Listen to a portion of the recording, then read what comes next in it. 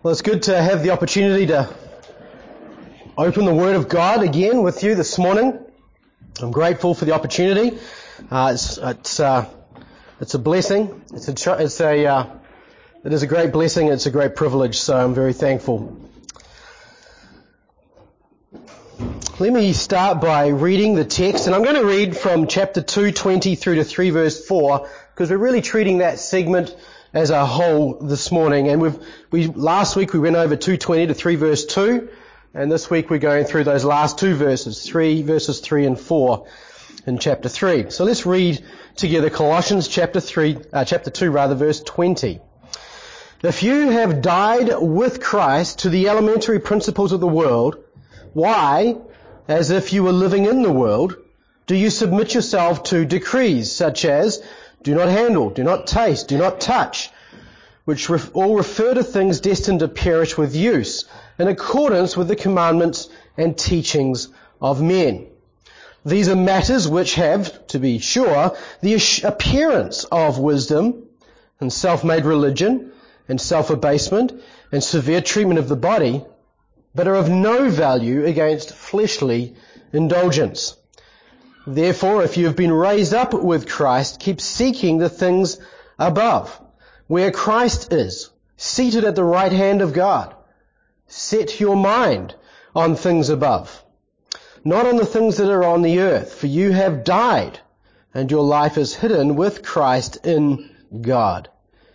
When Christ, who is our life, is revealed, then you also will be revealed with him in glory. Pray with me. Father, as we open the text of your word this morning, we are conscious of our tendency, Lord, just to overlook simple truths, rich truths that are there, that are intended to change us. And so this morning, as we examine these two verses together as a congregation, as we consider your word afresh, and we think about what you've done, and Lord, what that has done in us, we pray that you would both convict our hearts, not just of our need of change, but also, Lord, of joy and thanksgiving in what you've done. Father, we just need your help this morning. You've promised that your word will never go forth and return void. And Father, we pray this morning that indeed you would reap a harvest in our souls, that we would be a people, and the seed of the word would reap in us, Lord, a bountiful harvest this morning through your word. Help us in this, we pray, in Jesus' name. Amen. Well, last week we started our time with the illustration of the monkey. And you'll remember, of course, this was in North Africa. They eat monkeys, and so to capture a monkey, they will take a gourd, which is a kind of a bulb type of thing, and it has fruit in it. They hollow it out, and it has a hole in the top, and they put nuts in it, and the hole is big enough for the monkey to get his hand in and grab the nuts. But of course, once he's holding the nuts, his hand is too large to be able to take it out again.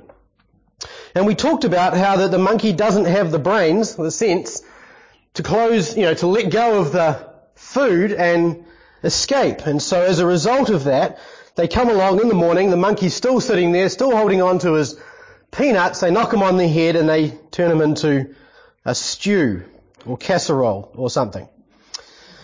And we saw that freedom for the monkey really means leaving behind the nuts, but he doesn't have the sense. And so his failure to leave behind what he's holding on to in the short term ensnares him, and in the long term destroys him. Last week we saw that Paul rejected the worldly religion that had infiltrated the church at Colossae. We talked about how that in 2 verse 20, and particularly in 2 verse 21, he really lists these commands that the Colossians are holding on to, and they're acting out these commands, these rules that they've been given by by false or unbelieving or godless or worldly influences, in the hopes that these would make them clean or keep them clean, and that would make them acceptable to God. And he tells the people there that you cannot live any longer based on these things, because they are not helping you. In fact, he says, and I mentioned a new translation for 2:22 there, which says that these things all infer corruption by usage, or corruption by the usage of the worldly things. And we saw there that the corruption is actually inside of us. And so we can't escape it. We can't abstain from the world in the hopes that somehow we will be clean. Our guilt is built into us, is built into our flesh. And so he says there, you died, and therefore why hold on to those things? And then in verse 3, verse 1, you were raised, and therefore you're to live based on new principles. So he's not saying there that you can totally live a godless life and do whatever you want to do. He says there, no, you no longer obey the world and its system. You no longer are allowing yourself to be influenced by the world, but now you're influenced by the indwelling Christ. And that's the point of verses 1 and 2 there, is that you are to seek or to long for or to desire to have as your goal and focus the things above, where Christ is seated at the right hand of God. And then in verse 2, you are to think, and we talked about how that's more than just thinking about the things above, but thinking the way God says to think. And so we're to think the things above, not on the things that are on earth. And so in the verses that we have before us, in verses 3 and 4, he's really expanding on what he talks about in 2:20 and 3:1. In other words, he starts these passages by saying, you died, therefore why this? You rose, so therefore this is what you are to do. And in verses 3 and 4, he goes into more detail to explain this, because he wants the people to be motivated to live according to the Spirit of Christ within them, the Spirit of life that Christ has placed in them when they were saved. He wants them to live the freedom that comes with salvation in Christ alone. And so he has these last two verses to motivate the believers at Colossae and to motivate you and I. And he provides us three motivational realities that are central to our union with Christ. And so that's what we're going to look at this morning, these three motivational realities of our union with Christ. And the first one, and if you want to look at this, you can look at this in the sense that he really breaks this into three pieces: past, present, and future. And so that's kind of how we're going to look at it. And he starts there in verse 3, in the past, you died. Now, as we look at each of these pieces, one of the important things to do is to recognize that there are two components to these things, right? So when he says you died, he has in mind there an objective reality, that is a reality that is true regardless of our experience or our feelings, and a subjective reality, something that we do feel or experience. And so both of these need to be held on to. Now, I should point out that as we go through here, Paul's primary focus is on the subjective, on the what you do, what you feel, what you experience. And I'll explain how that works. So that's his focus here, but it's important that we recognize also at the same time the objective. So for these first two, we're going to talk about those two aspects, the objective and the subjective. And so if we go back in our text to 2 verses 12 and 15, we won't read it, but everything in chapter 2 verses 12 through 15 is in the passive voice. In other words, he's saying in 2 verse 12 to 15, here's a bunch of things that were done to you, not by you. This is the objective reality of what God has done. So he's already introduced that in 2 verses 12 through 15. And he says there that you were buried, that you were raised, and that God made you alive. Those are the three realities in the passive voice, where we aren't the one doing them, but God is doing those things. In fact, one of those is actually in the active voice, but he switches the subject, so it's the same point. So in 12 to 15, these are things that God has done for us. And so he's saying there, you died. That's an objective reality where God did that, and God now counts us as having died with Christ. And that's what he says in 2 verse 20, right? If you have died with Christ, so he's drawing on this objective element, God counts you, if you're a Christian this morning, God counts you as having died with Christ, and the benefit of that is that the death he died to sin is also counted as yours. That means the punishment that Christ endured on the cross is now counted as accounting for you. You are accounted for in Christ because of this objective reality, because you are united with Him. And so God has done this. But not only that, but here, just the idea here is an active idea. In other words, it's not so much just that this is a reality that happened in the past and it's just true and God did it and it doesn't really affect what you do here and now. No. The very point Paul is making here is he's saying to you personally, each Colossian, each Christian reading, the Colossians, the Laodiceans read this as well, and he's saying to each one of them, you died. In fact, he's making an appeal to them. He's saying, didn't you die? Isn't that what you did? You died? And so there's this active reality, this subjective element that he's getting at here. He's going back and appealing to that subjective thing that took place in each believer that he's addressing. And so he's saying, you died. And so we have to ask the question, well, what's he referring to? Because as I look around the room this morning, we're all very much alive, aren't we? So how can we say we died? And here's an interesting theological reality that is often overlooked. Paul answers this question really in Romans chapter 6. And in Romans 6 he says there, do you not know that all of us who have been baptized into Christ Jesus have been baptized into His death? See, Paul sees baptism as more than mere outward symbolism. Sometimes we say, well, it's an outward, show of something that's already happened inwardly, and that's not entirely wrong. But there is more to it than that, and that's what Paul is appealing to here.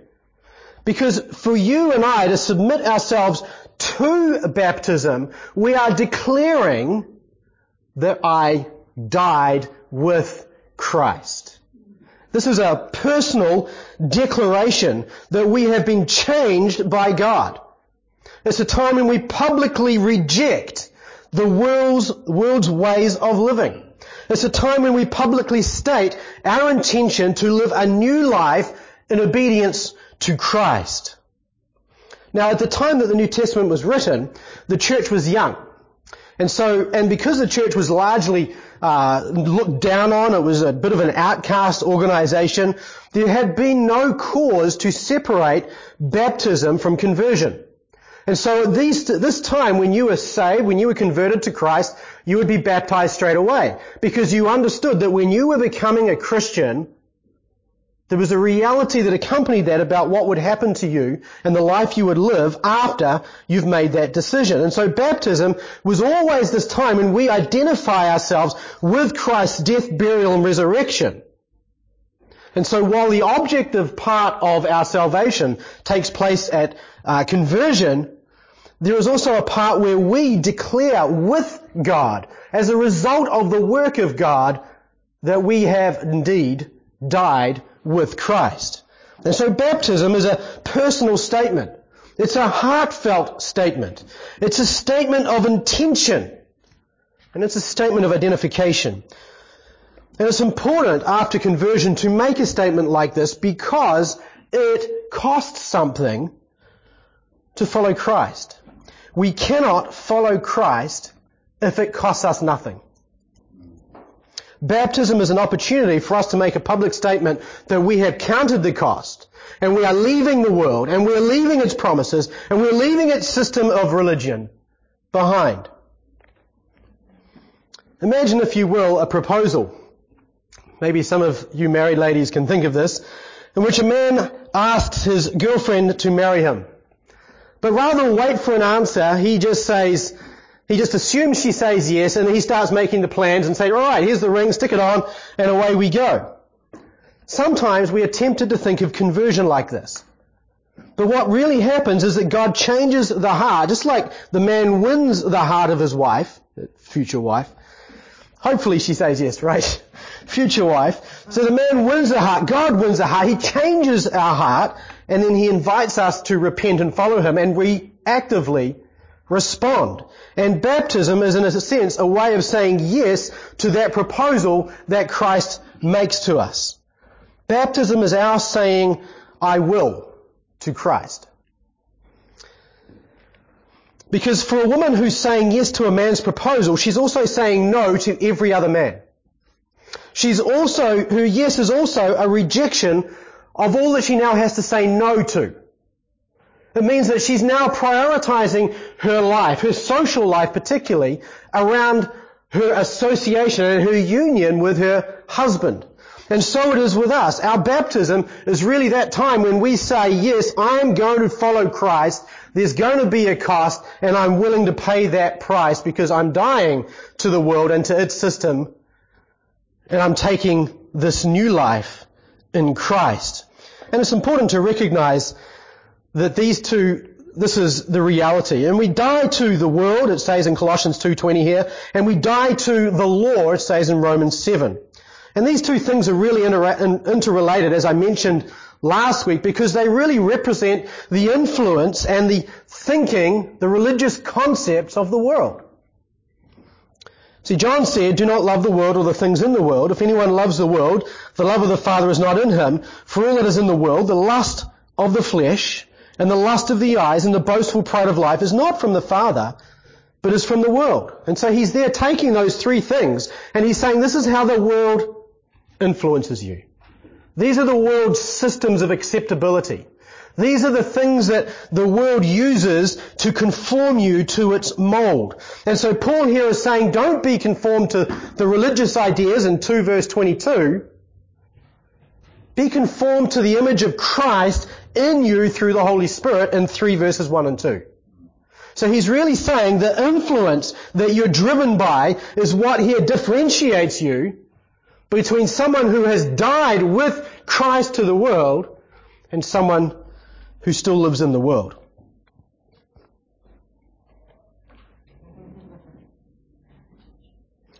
See, the world is a conforming influence. We discussed this again, like I said, last week, and we saw that last week in the workplace. The standards are about success, retirement, travel, and pleasure. Those are the kind of standards that our workplaces impose upon us to say this is what you should be aiming for as a successful employee.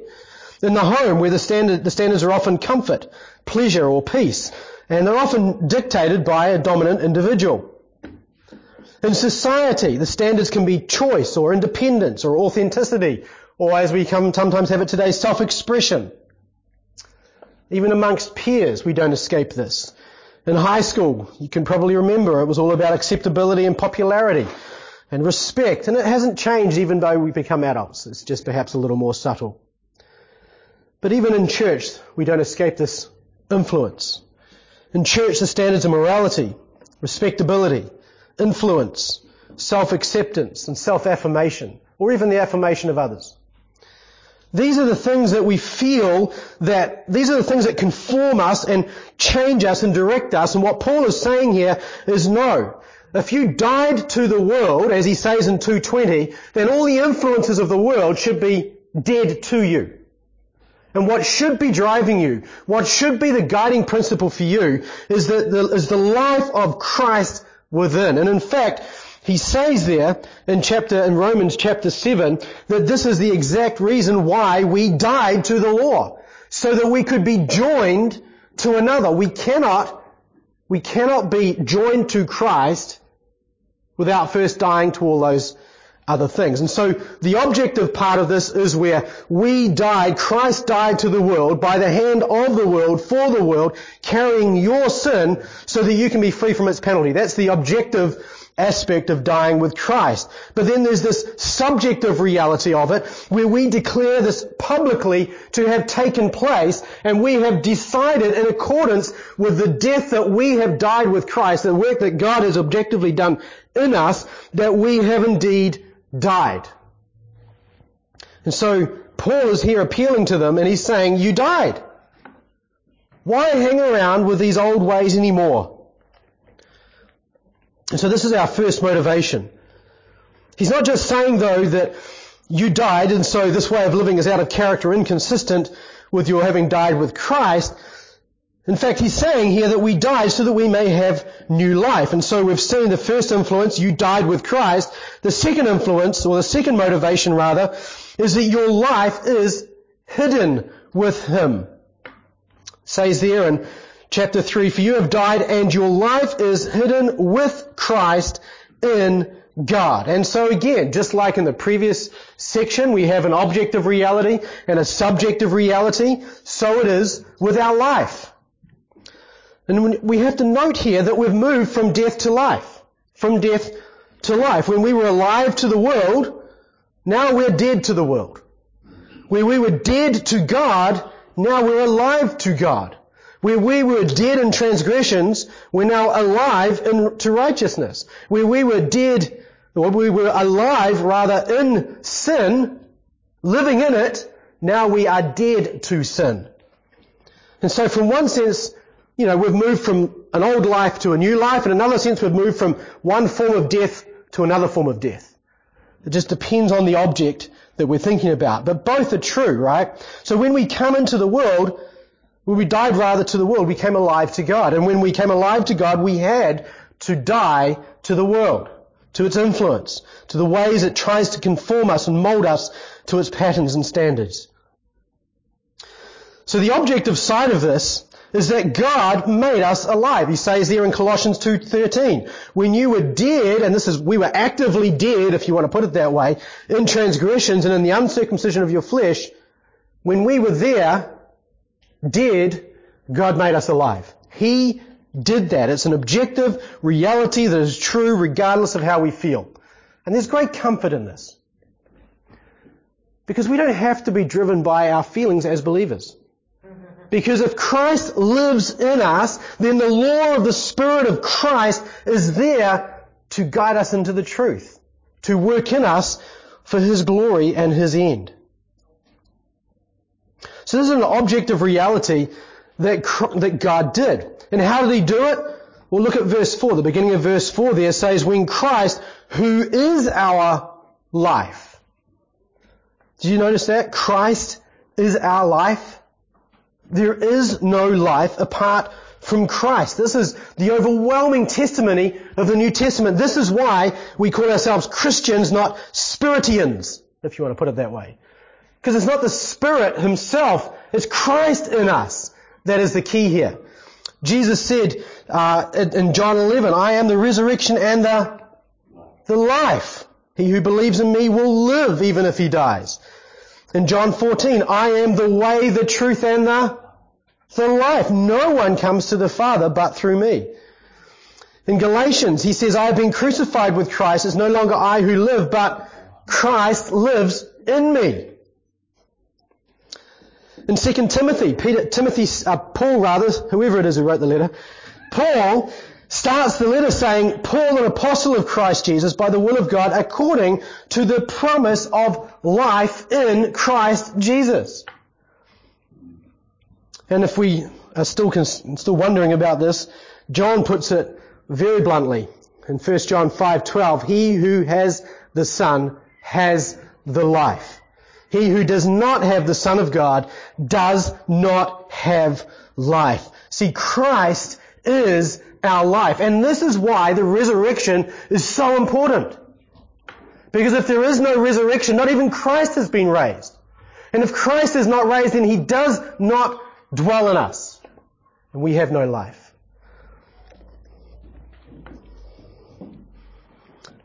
How do we get Christ? How do we have this life? And this is the purpose of the Holy Spirit. The Holy Spirit is called the Spirit of life. For the law of the Spirit of life in Christ Jesus has set you free from the law of sin and death.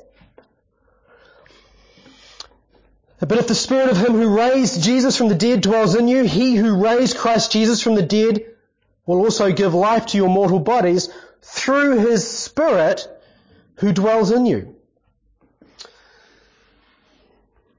The letter kills, but the Spirit gives life.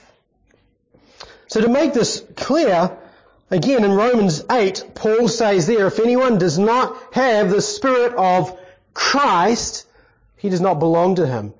And so here's the key thing I want you to know here, is that this objective reality Christ in you. The Spirit of Christ is given to us to mediate the life of Christ to us. And this is really important today because there is so much misinformation about the role of the Holy Spirit. The Spirit, we are told, is sent to empower us. Sometimes we need the baptism of the Spirit to give us good feelings. We need the Spirit to make us speak in tongues. Some people talk about the Holy Spirit as if He saves us. Other people talk about how that we want to live in the power and the freedom of the Holy Spirit. We want the gifts of the Spirit.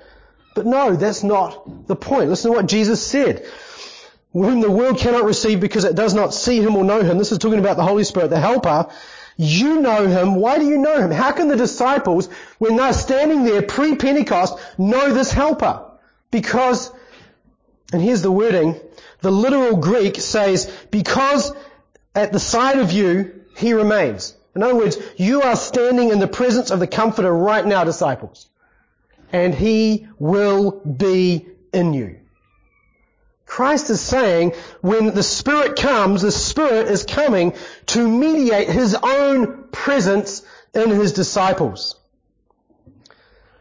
So rather than focusing on all these crazy ideas about what the Holy Spirit is there to do, the big question is, what would Christ do right now? Because that's why He is here in me, to help me to do what is right in His eyes.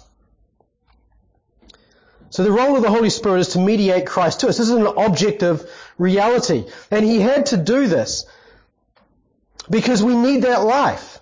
When we get that life, then we are able to make new decisions. Then we are able to change. Because without the life of Christ in us, all that we have is the deadness of the flesh. And so we need the life of Christ to impart to us godly desires, to impart to us truthful thinking, to accord our way of thinking with what He's revealed in His Word. So the Holy Spirit gives life to our souls even while our bodies are yet still decaying. But Paul here is, like I mentioned earlier, primarily interested not in the objective but in the subjective. And so here he's not appealing to the fact that you have the life of Christ in you. That's true and that's foundational. But he's really giving this a subjective idea. Your life is hidden with Christ. You see where he's pointing here? He's not pointing them just to the life within. He's saying your life is hidden with Christ. And that word hidden is important. We'll talk about that in just a minute. What he's saying here is that their existence, their being, the focus of their very life is bound up in heaven where Christ is, not here on earth. When Jesus was speaking the Sermon on the Mount, one of the key lines there, he gives away the idea of what he has in mind here. And he said there, where your treasure is, there your heart will be also. Why? Because the focus of your heart determines the direction of your life. That's the subjective appeal that he has in place here. He's saying Christ is your life, your heart is there. Right? That's your very being, that's your very heart. That's all that is your life is about now, is about Christ, and so your focus should be there. But he's also saying that it's hidden.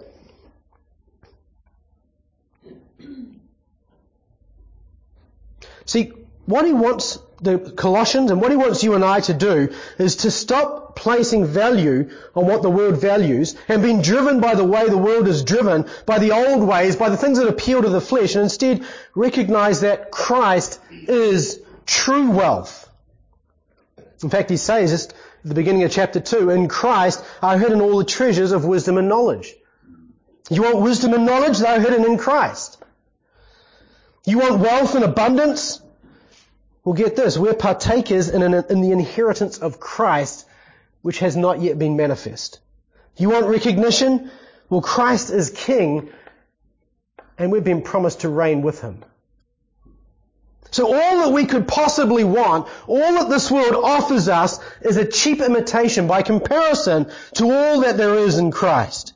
And so what Paul is saying here is that our treasure is in heaven where Christ is. And in this sense, our treasure, our longing, our desire is hidden with Christ and is not here, not in plain sight. Does this describe your life? Is your life, is your heart, is your focus hidden with Christ?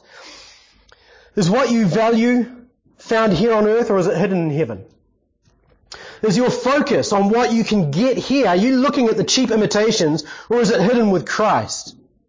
Is your desire for the things that you see, or what will yet be revealed? See, part of our break with the world, it's not just a change of life, there is that, but it's also a change of values. It's a change in what we think of as being valuable, what we think of as being a worthwhile pursuit. Part of our break with the world is to value instead the rule and the glory and the character of God that is seen in the character of Christ, and we glory when we see that formed in us. And when we see it formed in brothers and sisters in Christ, and when we see it formed in the church, we look at that and we say, here a little part of what's hidden is being revealed. And so there's the subjective side. Yes, you've been given life regardless of how you feel, but the truth is that your life, your focus, your emphasis, everything about you is now in heaven. We died that we may have life, and Christ Himself is that life, and the Holy Spirit mediates the life of Christ to us now. This gives life to our souls, but not yet to our bodies. But it is not only Christ present now through His Spirit, He is also our treasure. And our hearts long for Him to be revealed in us, and ultimately to be revealed in this world. And so we should not be motivated, we should rather be motivated to abandon worldly religion, worldly ideas, worldly influences, and walk by the Holy Spirit, because first of all, we died with Christ. Secondly, our life is hidden with Christ. And third, Paul points forward to what will yet come for those in Christ. See that he said there, this is hidden, this is hidden. Your life is hidden with Christ. But look at verse 4. When Christ is revealed, there is coming a day when all that is hidden will be revealed. And the amazing truth is that he's saying here that you and I will be revealed with Him in glory. That is something to look forward to. And if our hearts are truly in heaven, that will make us rejoice. But if our hearts are here on earth, it will temper that joy. So he says there that we have much more to await. See, the interesting thing was that in the previous two, you died, there's an objective and a subjective reality. When it talks about how that you have been brought to life and your life is hidden, there's an objective and a subjective reality. But what he's saying here is there is coming a time where those objective and subjective realities will become one, and everything that is actually true, objectively true, will be subjectively experienced. He's pointing forward to a time when Christ will not figuratively come, not come in a spiritual way, but we will look and see Him physically coming. At least the world will look. And we will be coming with Him. What is currently hidden will be revealed. What is currently unseen will become visible. What is now concealed will be fully manifested. And what we currently look for will become a reality.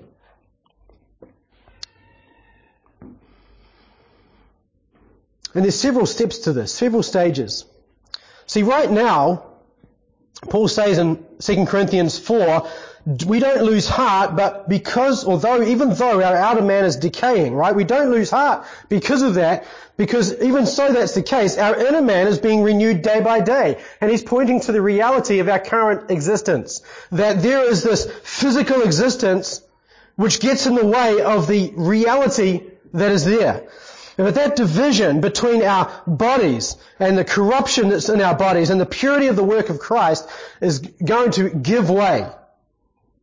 Because one day soon, it starts with the redemption of the body. Paul says in Romans chapter 8, we ourselves groan within ourselves, waiting eagerly for our adoption as sons. It hasn't happened yet. Which is the redemption of our body. You see, Christ has redeemed our souls, but not our bodies. And so this is the folly of health, wealth, and prosperity preaching, is that it's focused on the things that God has not yet redeemed. And it focuses you on the world and its ways.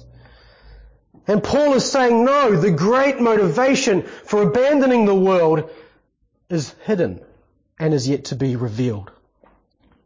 So we're waiting for the redemption of the body. And he describes when that's going to happen. He says the Lord will descend from heaven with a shout, with the voice of the archangel and the trumpet of God, and the dead in Christ will rise. Physical bodies will rise from the dead. And we who are alive and remain will be caught up together with them in the clouds to meet the Lord in the air, and we shall always be with the Lord. Our bodies will be redeemed. And it's not the whole thing that Paul has in mind here, but it is a necessary part. But there's more here. In fact, we get hints of it in other parts of Scripture. In fact, in Ephesians 5, talking about marriage, Paul alludes to this, and he says, husbands, love your wives as Christ also loved the church and gave himself up for her. So he's comparing the marriage of the husband particularly with the work of Christ. But let's unpack that. Let's just carry on reading. So that he might sanctify her, so that Christ would sanctify the church, having cleansed her by the washing of the water, the word. Why would he do that? So that he might present to himself the church in all her glory, having no spot or wrinkle or any such thing, but that she would be holy and blameless. And so Paul here is looking at the church and saying the church is glorious because it's pure, because it's holy. But what's he doing with it? He's presenting the church to himself. So it turns out that the indwelling Christ now is not the fullness of what we have. In fact, our whole union, as we talk about it now with Christ, is not yet complete. We're really, if you want to put it this way, in the betrothal period.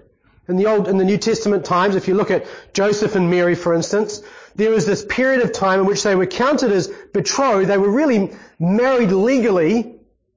And so Joseph, when he found Mary was pregnant, he had to file for divorce if he wanted to get rid of her. He couldn't just take the ring off her finger and say it's all done. There was proper legal proceedings. It's the same here. When we are in union with Christ in this life, that's the kind of period we're in. It's this betrothal period. The fullness is yet to come. It says in Ephesians that the Spirit of Christ is given as a pledge of our inheritance, with a view to the redemption of God's own possession, which is the church, to the praise of His glory. See, the Holy Spirit is the down payment. He's the pledge. He's like the promissory note, or the signed contract, if you will. He's the first fruits. It's like He's the engagement ring, or the entree. You can pick whatever metaphor you feel so inclined to go for.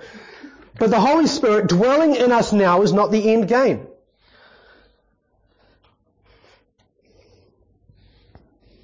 See, our union with Christ, our having died with Him, our having been raised with Him, our new life with Him is the first steps toward something bigger. And he talks about this in Revelation chapter 19. He says there, this is John talking, I heard something like the voice of a great multitude. In fact, turn to Revelation 19 and read this with me if you like. Reading from verse 6. Then I heard something like the voice of a great multitude, and like the sound of many waters, like the sound of mighty peals of thunder, saying, Hallelujah! For the Lord, our God, the Almighty, reigns. Let us rejoice and be glad and give Him the glory. For the marriage of the Lamb has come, and His bride has made herself ready.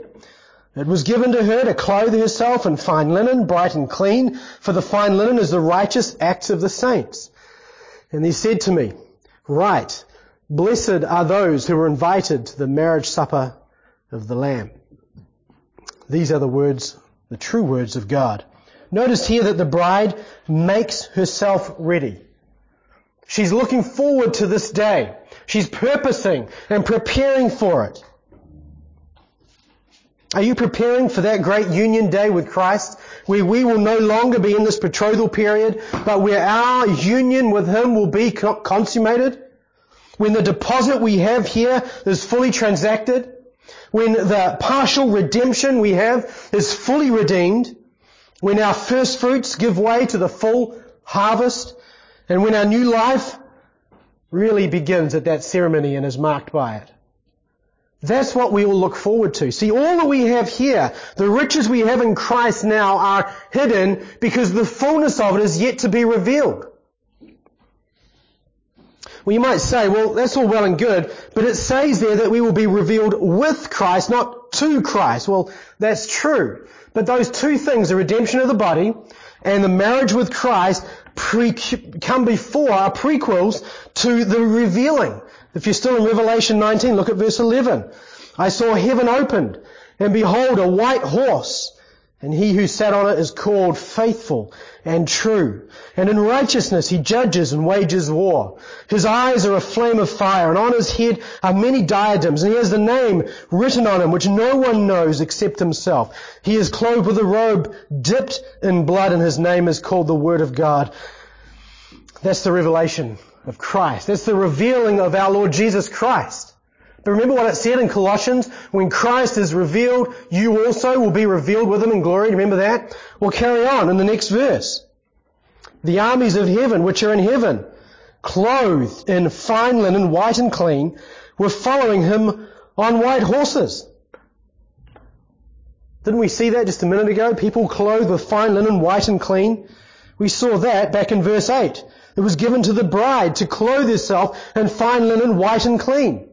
You see what's going on here? Revelation 19 is telling us about the final consummation of our union with Christ, and then the revealing of Christ and us being revealed with him in glory. There's the glory which we had back in the church made herself ready and was glorious, and then we have the glory of Christ with which we join him in his revelation. And there's one more thing worth pointing out here, and that is that Christ comes to conquer. He comes to judge. And he comes to reign. It says in 2 Timothy 2:12, if we endure, we will also reign with him.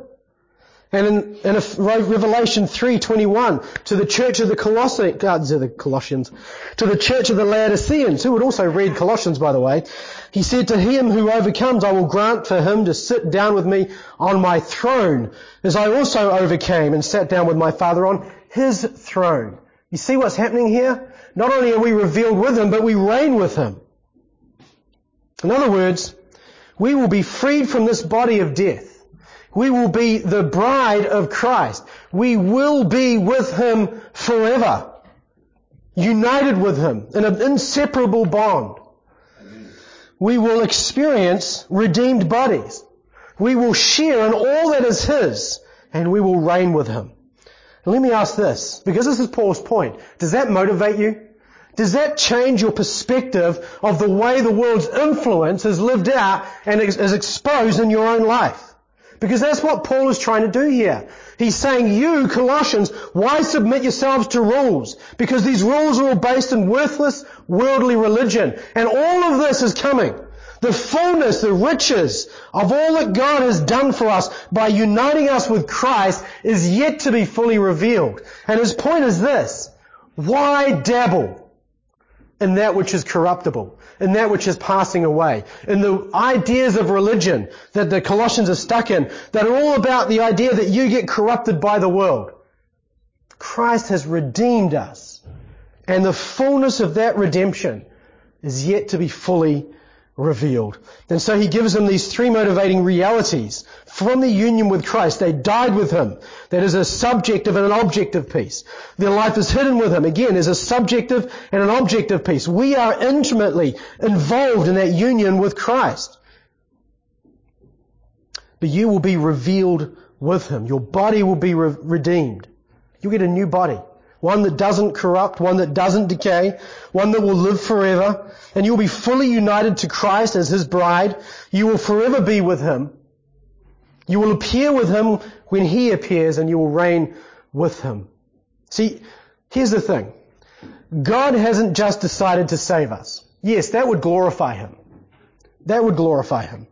His goal is much greater than that. In fact, it says in Ephesians through verse 7, that He has chosen to use those who He redeems by His own work to demonstrate for all eternity the riches, not of His mercy. He's not just showing off the riches of His mercy. He is doing that. But He's not just doing that. But He's showing off the riches of His kindness to us in Christ Jesus. He's putting us on display as believers, as those who follow Christ, as examples of how kind He can be.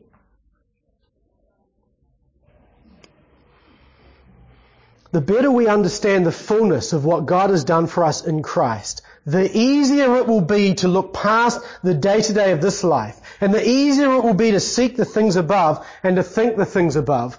And the world's influence will grow increasingly insignificant. But the way to do this is to grow in our understanding of what Christ has done.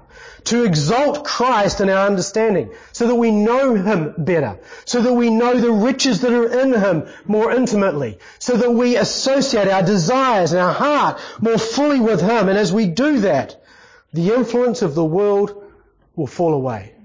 Because why would we conform ourselves to the world's idea of religion and what seems right when we'll reign with Christ? Why pursue the world's idea of success when we'll share in the glory of Christ? Why focus on wealth on earth when our riches are hidden in heaven and will one day be revealed for all? So this morning, if you've never turned from the world, and you've never turned from sin, you've never made that declaration, or even if you've never made it publicly, I died with Christ and I died to the world because I want to live with Christ. I want to live for Him. Then don't leave here today without talking to us about it. Resolve today to reject the ideas of the world, the influences of the world, the rules and the laws that the world gives us to look good. Resolve to live with a heart focused on Christ and His glory. Resolve to put aside worthless Sunday worship and to live every day in step with the Spirit of Christ. Resolve to prepare for that great wedding day that will come, that we may be found to be a bride worthy of our groom. And resolve to put on the Lord Jesus Christ and make no provision for the flesh. See, do you think the monkey would even bother putting his hand back into the gourd to get those peanuts if he knew that behind all the leaves and the trees around him was rich fruit, ready to be taken if it was just revealed? Why seek the little we can't have that will destroy us when riches that we need are found in Christ? Let us let go of the world's ways and influences and live to honour Him, looking forward to the fullness of His promise rather than just offcasts thrown to us from the world. We have all this and we have more as part of our union with Christ. And let's give thanks to Him for that.